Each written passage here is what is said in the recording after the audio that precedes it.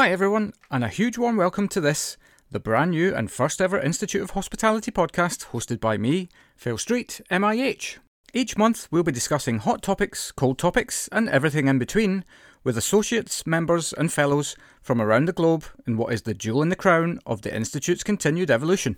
And I have to say I'm incredibly proud to be playing my part in bringing this to you. So sit back, relax, and get ready to say I'm in to the Institute of Hospitality. I'm in. IOH.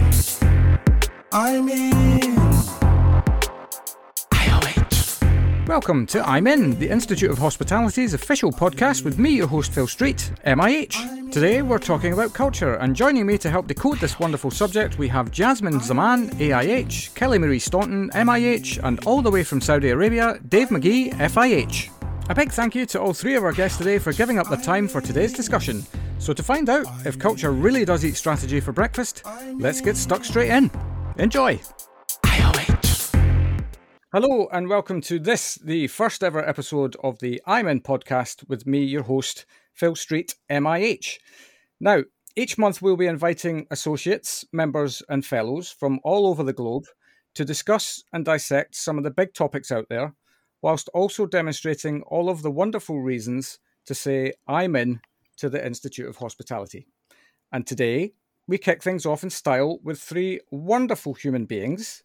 So, first of all, from the ranks of FIH, or Fellow, as it's known as, we welcome Dave McGee, all the way over from Saudi Arabia.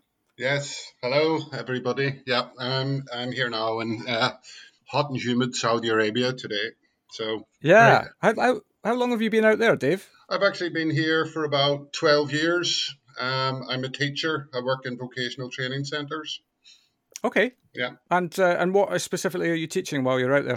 Well, specifically I teach English and health and safety and workplace skills like that. So for a variety of different trades and professions. Yeah. But with regards to today, I also run a small NGO with educators and teachers. So with regards to the Institute of Hospitality, so if people are setting up social enterprises around the world, NGOs and what have you, think of Jamie Oliver's 15, then we as teachers will go across and help them to set up training programs for people who might have low levels of learning and literacy abilities. Right. Yeah. Well, I mean, the view from the world at the moment is that there's obviously a little bit of a staffing shortage. We're going to talk about culture later on. But what's the view in Saudi Arabia? Because it's a boom time for the country in terms of hospitality, as I understand it. Yeah, I mean, it certainly is. The country's going through a massive paradigm shift, really, that I'm sure everybody's aware of. Women are entering into the workplace. There's a lot more social freedoms, plus going through a massive economic change to try and diversify away from their dependency on oil and foreign workers. And they've identified that hospitality and tourism is one of the key pillars of that. Obviously, they have the Hajj and Umrah and Mecca and stuff like that. So it's very, very interesting times indeed. I've been to a few of the new colleges, and it's very interesting. Yeah, well, you're right in the thick of it in the education process as well. So I salute you for doing something so honourable. Thank you. So why did you say I'm in to the Institute of Hospitality? Okay, well, basically, I've actually been in since around 1988. I'm originally from Belfast, as you can tell by my accent, but because of the Troubles and stuff like that, I was lucky I got to do an apprenticeship in London as a chef. And then I got to do it was the HCIMA back then at Westminster Kingsway College, and I joined the HCIMA, and I'm very glad I did, because it's been fantastic for my career, networking, meeting nice people like yourselves, getting to do different and interesting things. It's been fantastic. I'm really glad I did join. Bless you. Yeah, and actually COVID is, if it's not done many good things, but the one thing it has done is allowed a lot more freedom of thought around linking up through tech to speak to people. I mean, the tech's always been there, Yeah, but certainly it's just accelerated in its usage over the last couple of years. indeed. Oh, it has. Yeah.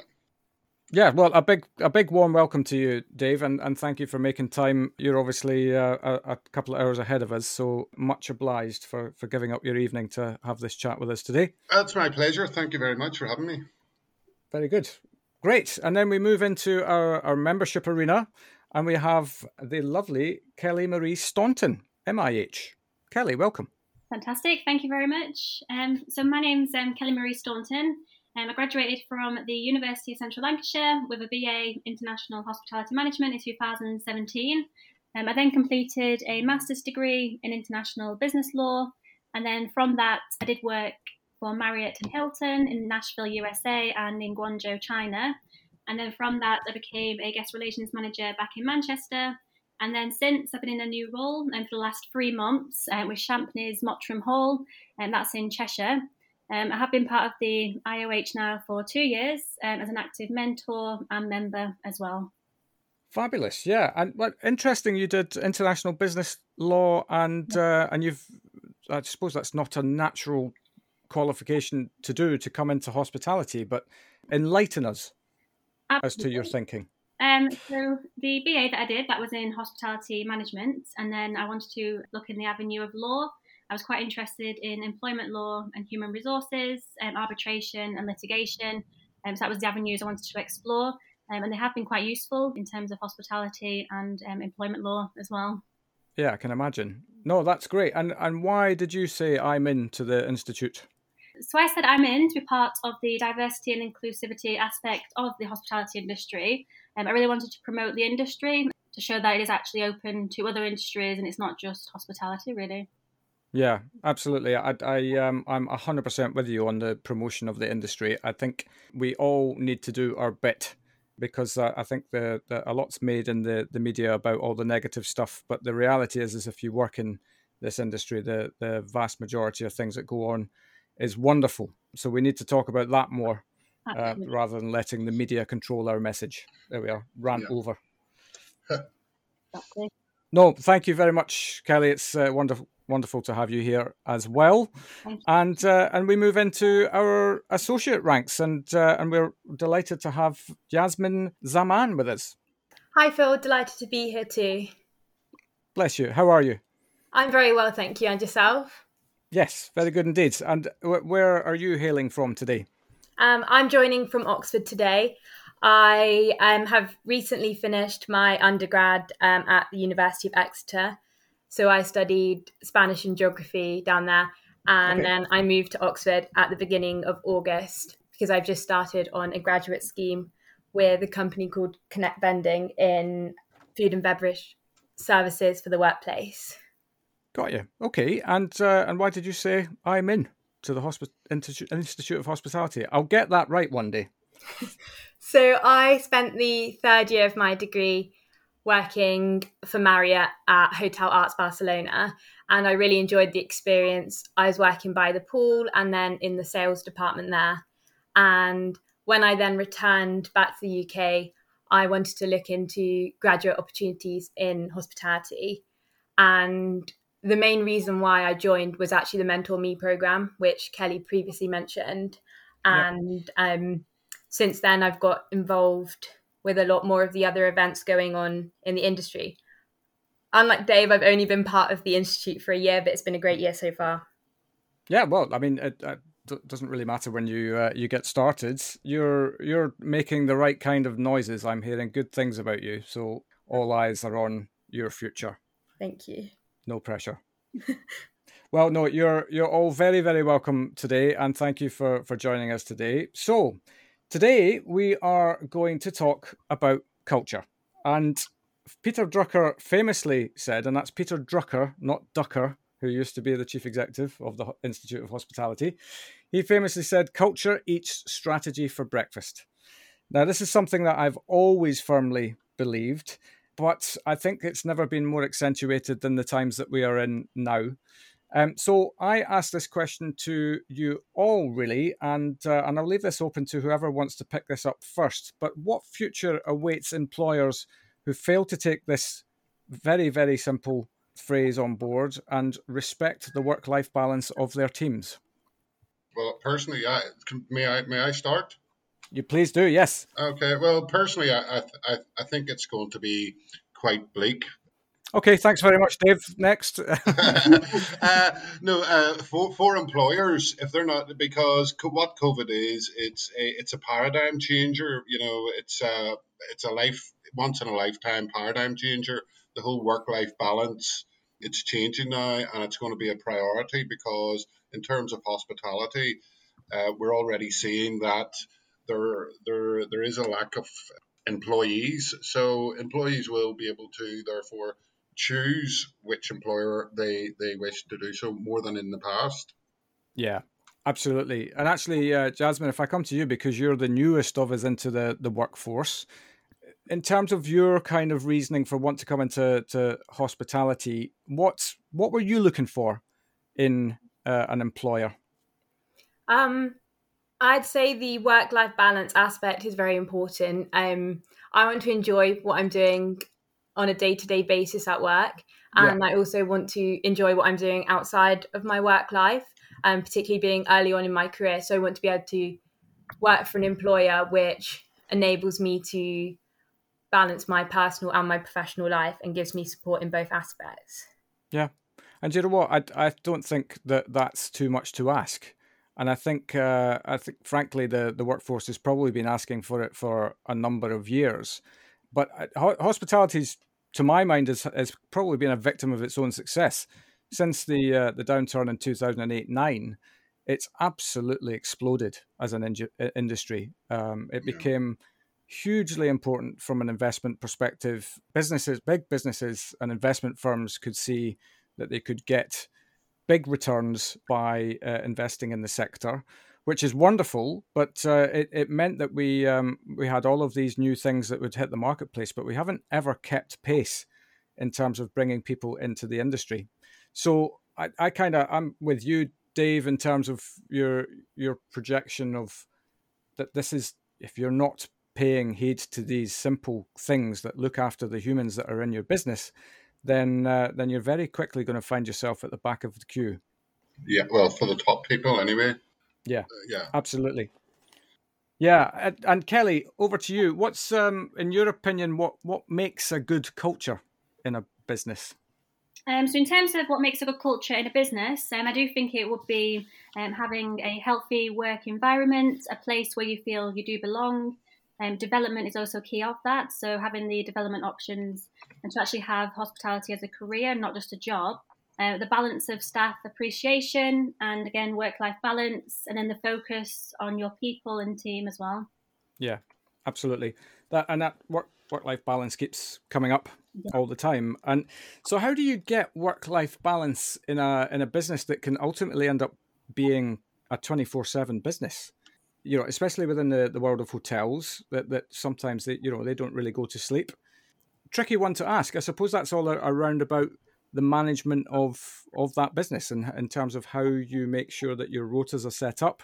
And as you said earlier, Jasmine, around the fact that your employees make sure that they're, I guess, feeling supported. Absolutely. Yeah, I completely agree with that. Yeah.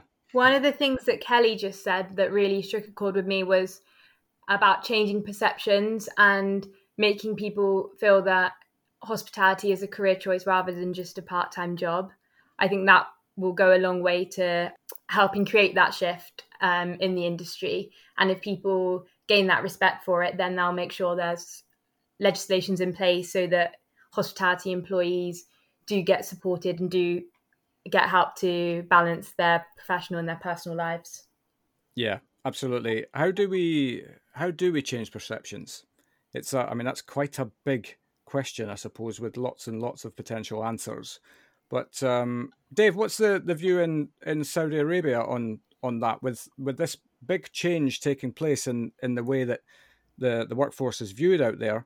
What's the view from out there?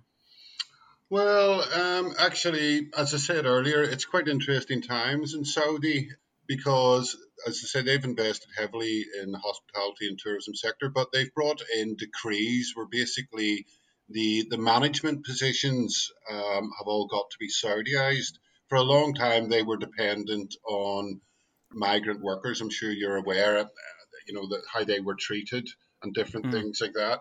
But now, because it's become Saudiized, the employers really, really, really have to make that effort to encourage the young Saudis to come in, and obviously they're looked after a lot more and a lot better in terms of career and different things like that. But also just on a broader thing with regards to the conversation, I also think with the work life balance now, especially in a post COVID, I think that hospitality, it's going to need to become a lot more ethical and a lot more aware of people's thoughts outside of hospitality, like their employers, and thinking about working within their local communities, sustainability, and different things like that, which would encourage new types of younger employees. Yeah, absolutely. I mean, there's quite a lot to think about, isn't there, Yeah, as a potential employer? yeah, But at the same time, actually, there are just a kind of probably small number of basics that if you focus on and get right, then indeed. you're going to give yourself a really great foundation. Yeah, Actually, the point you make there on sustainability, I think that's another massive one. I'd read somewhere, I can't remember where this was, but that the generation coming into the workforce now mm, are, yes, they want work-life balance and they want to be able to go and have a life but also still have career success, but they also want to know that the company that they're working for is making a difference in the yeah, world. yeah. And does anybody have any experience of that, or any companies? You don't have to name companies. Any good and bad experiences out there? Can I go? Yeah. So whilst I was working for Hotel Arts in Barcelona, they had a community footprints program, which was basically their way of doing the corporate social responsibility aspect of the business. Mm. And whilst I was there, I sat in on a couple of the meetings and found out about the various strategies they were implementing to reduce the amount of water wastage, reduce their amount of single-use plastics they were using, and then also on the social side, how they were helping support various groups in the city. For example, there was a children's centre for disabled children, and there was events run for them. So I thought they did a great job of promoting sustainability within the workplace. Yeah, and I think I'm seeing this a lot more now across the industry, and it's not just about you as a business and what you're there for. It's about it's a wider feeling. What are we doing for the local community? What are we doing to ensure that our footprint is carbon negative or whatever? There's all manner of little things in the great scheme of things that for a big business to think about, Mm. they can actually make a massive difference. Yeah, certainly culturally, if you're thinking about joining an organization, a global organization, of course you want to work for an organization that you feel that you're contributing your time to and your career to is ethical. So you're doing something positive, and that just in the context of this conversation about workplace culture and work-life balance and things like that, I don't think that can be underestimated, particularly at this time. Yeah, absolutely. Yeah, And I mean, the I suppose the work-life balance thing really ultimately just comes down to a simple fact of respect. yeah, It's about respecting the human being that's in your business, and you can't have a kind of one size fits all approach to management and leadership, because if you've got a team of 30 employees, every one of those individuals has got something else going on in their life than the other one. hmm, So it's about having that individual approach to people's needs. But respect is a two-way thing. I think that's the thing. It's not just all about the employer bending over backwards to make things happen for the employees. The employee also has to come to the party. yeah, indeed. Yeah. So I mean, I think the other thing that I've seen recently is that there's been quite a lot of especially within the mainstream media. And of course, they're always going to get a hold of the sensational stories, but quite a lot of allegations of bullying in the workplace. I mean, from my perspective, as somebody, I now run a business, but when I was an employee, if I'd ever seen any kind of bullying going on in the business, I'd have definitely flagged it at that time. Are we now at a stage? Is this hospitality's kind of hashtag Me Too moment? Do we need to get all of these negative stuff out the way so that we have a ground level to work from, and then we all make an agreement going forwards that, you know what, we're all gonna look after each other, and we're all gonna call out these malpractices? Kelly. Yeah. I think what examples have you got of bullying in the workplace? Well, there was a big thing about Brewdog, recently, which they've responded to. There's been allegations levelled at some high-profile chefs from all over the UK. I don't doubt that these things are happening, but I think it's one thing to call them out, but it's another thing just to call them out and leave them to hang out to dry. I think if there's an opportunity here to educate, then I think that's what we need to be doing. Absolutely, I agree with you. I think it is a case of educating, and then I can give the ground level to work from there. Yeah, absolutely. Have you had any bad experiences from within your career? Again, you don't have to mention names. In terms of bullying, is it? Or just any kind of negative leadership? Well, there is a few in the past, not mentioning any names, but as you would know, as hospitality is quite a rumoured industry, if rumours do occur in the workplace and the manager doesn't actually tolerate them or doesn't do anything about them, this can actually escalate, and that's how bullying can come into play, because that employee feels victimised, but then nothing's actually done about it.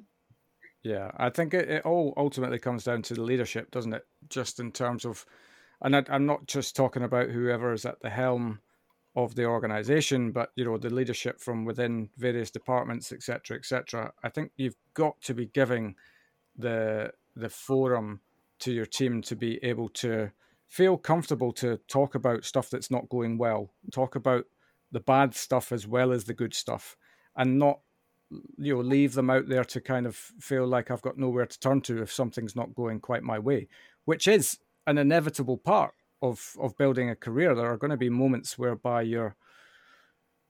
things are not going the way that you want them to. But if you've got a support network around you within the business, then at least there's a path then to kind of get through it and past it.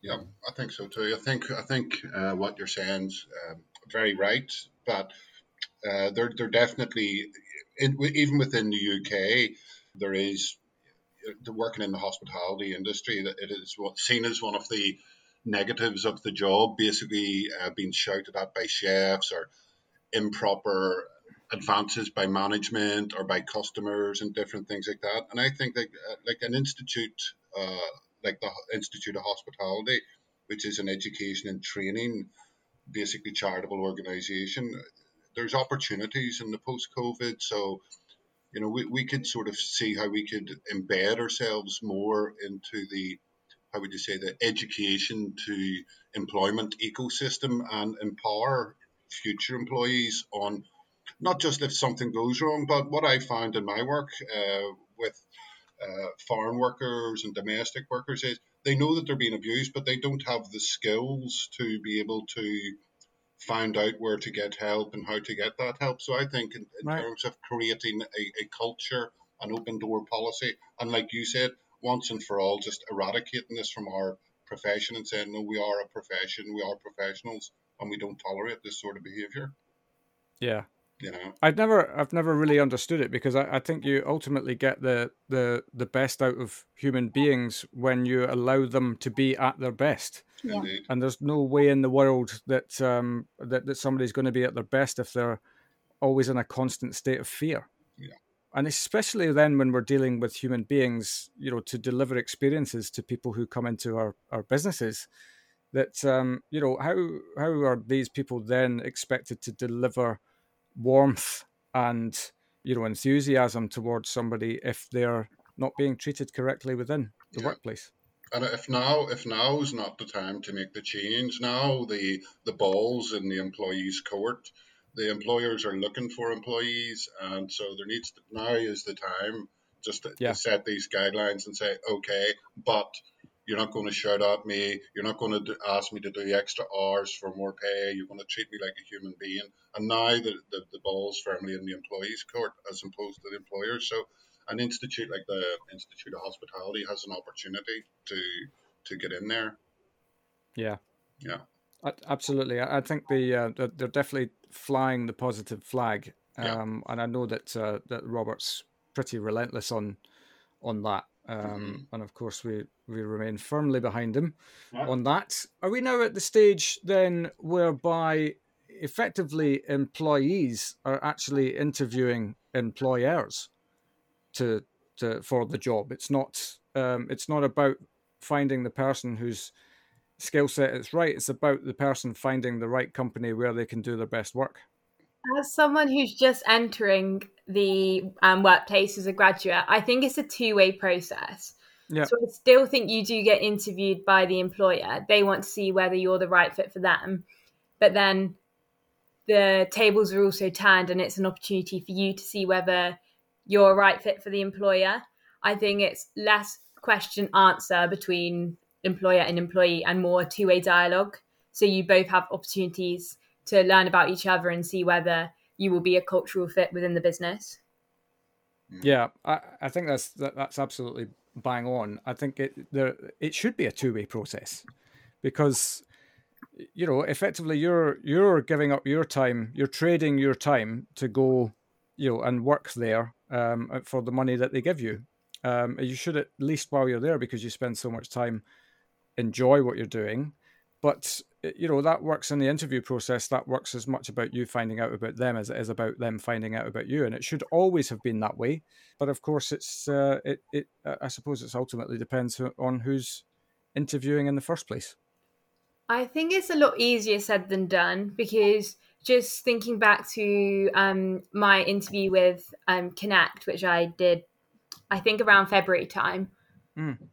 The first and second round interview were definitely them more interviewing me and them asking the majority of the questions. And it was only then in the final stage where I thought, actually, I need to check whether this is right for me. And so then I turned around and asked more questions at the final stage. Yeah, absolutely. And I suppose it's going to be different for different roles in different companies. And, some places will be oversubscribed with people wanting to work for them. And I suppose that it's going to be the companies that really, really look after and nurture what their culture is going to be and what it's all about, and are doing positive things in that respect, that are going to be the ones that are having employees banging on their door asking to go work for them. The ones who pay it lip service will quickly get found out and will go straight to the back of the queue, and may not even make it. But I suppose you could then argue that if they're not managing their business correctly and introducing this kind of positive, focused culture, then they don't deserve to make it. Indeed. That might be a bit controversial, but there we go. And especially nowadays that you have social media and the spread of negative information. I won't say any names, but we're well aware of particular hospitality employers in London and abroad who didn't do too well during the pandemic when it came to looking after their staff. And I can remember looking on Facebook, and there was walls about boycotting these places and different things like that. So I think also, if they don't have a good culture, word spreads a lot faster nowadays as well. Yeah, absolutely. Yeah. And even, I mean, there's a website called Glassdoor now. You can go, people write reviews on employers and what the experience was like. And like any online environment, you've got to take some of them with a pinch of salt. Yeah. But at the same time, you can go and get a snapshot pretty quickly as to what the reputation of the employer is. Yeah, but I mean, I mean, through my work, I work with an awful lot. I have done through a lot of NGOs, charitable organisations, what have you, trying to get like sort of young kids from poor backgrounds into hospitality and catering careers, in different places around the world, so that they can Mm. upgrade. And I have to say though, I've worked in different industries, but by far and away, I mean, the hospitality industry is hospitable people. So, in terms of being inclusive and welcoming, I think generally we do, as an industry, have a good culture and generally tend to have more good people in there rather than bad. So, if we can build on that, I think it's good. But we need to be flexible, obviously, in the post-COVID. Yeah, and I think the key thing about that is coming back to the point that you've got to allow people to be able to use their natural personality, and the only way you can do that is if you are protecting them as an employee, and that you're giving them the space to be themselves. Yeah. Benefits is one, and it's a sticky one, because obviously that I think the perception is that by introducing benefits packages to companies, that's going to cost them money. But I suppose at the same time, you could say that by not introducing things that are making people's lives better, whether that's from a monetary perspective, then actually it's going to cost you money anyway, because you're going to keep losing people and keep having to rehire people and all of these sorts of things. What's any thoughts out there on what we could do to improve the benefits that come with working for a company? Well, I would probably suggest in terms of that, maybe just promoting the development opportunities, what opportunities there is out there in the industry. Yeah, I would agree with you, because I think a lot of the time there's a lot's made of the monetary element, but actually, especially when you're starting out in your career, and you guys can correct me if I'm wrong here, because it's been 20 years since I was at the beginning of my career, but money was actually not a massive priority for me at the beginning. It was about the development and learning opportunities and the ability to be able to make progress. My belief is that if I focus on that, ultimately the money will always come. Yeah. So I would agree with you. Any thoughts, Jasmine, on your experience within that? Is it more important to focus on giving people the opportunities to progress? I couldn't actually agree more with that. I think as a person who's just getting started in my career, the investment in training is definitely a big priority for me. And I think when looking for a job, I definitely looked at the various benefits that they offer beyond the salary that they were providing. Yeah. Because some employers offer things like discounts on gym memberships, and others offer days out or evenings out so that you get to know the people in your teams, and things like that are quite important to me, especially at this age, because I want to make the most of all the opportunities at work. And if there's various benefits which are included within the salary package, then that's definitely something positive for me. Yeah, absolutely. I think there's some research been done around it where it's almost, I think it's 0.6 in importance for people. I just can't tell you what the other 5 are, but it is generally around being in a place where you feel like you belong, about having a voice that's heard, and about having development opportunities. It is more around these things than it is about, achieving an extra couple of £100 in your salary at the end of the month. Yeah, me and my friends are all working in various jobs in various sectors, and we haven't really compared what salaries we're on, but we have compared what benefits we get through the various programs we're on. Yeah, interesting. And I suppose that kind of backs up the point, therefore, that actually it does play its part, but it isn't about the pound signs per se. Mm-hmm. It's an interesting subject matter, for sure. I mean, for me personally, the benefits coming from Belfast was obviously the opportunities to travel and have free accommodation and food and meet new people and do new things as well. Yeah. And that, that for me, that was a great benefit. Of course, yeah, and that's not really something that's written into a benefits package, is it? It's a sort of fringe benefit in inverted commas. Yeah. I mean, I was lucky. I worked originally at the Tara, and then I went to the Savoy Hotel on the Strand. And in terms of like personal growth and development and training programs and everything, that was really good. And it was actually that led me to basically have the confidence to go back to education and become a teacher. So Right. our industry is just so big. It offers so many benefits and opportunities. Yeah, and I think the especially now where there's widely written about staffing shortages, is that actually if you're coming into the industry now, there's never been a better time Yeah. to put the hammer down and make progress in your career. Mm-hmm. I did hear actually that I watched something a few weeks back, and a chap called Paul Spencer, who's the ops director over at Lock Hotels, made a very valid point. We need to stop talking that 28 days holiday and uniform and meals on duty are benefits.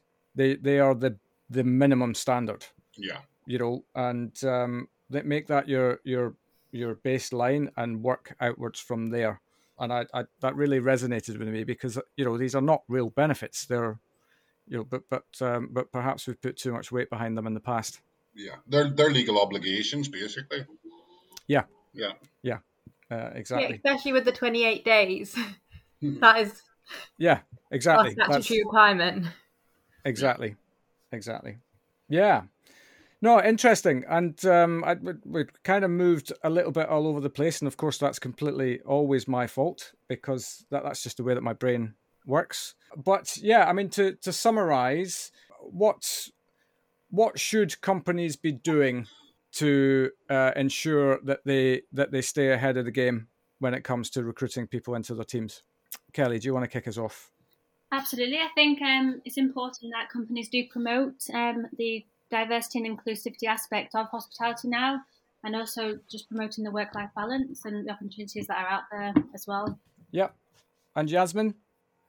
I'd say that it's important that companies prioritise the mental and physical well-being of their staff, because that helps to create a positive culture. And then I agree with Kelly on the diversity and inclusion aspect. People need to see other people in the business who look like them and have similar backgrounds to them, and that will help them inspire their growth within the company and the industry. Yeah, no, I could not agree more. And Dave, final word to you. I totally agree. I think it's all about diversity and inclusivity. And I think also, thanks to you, Phil, I think in terms of organising things like this for big organisations like the IOH, employers could look to work more collaboratively with organisations and professionals with ourselves going forward.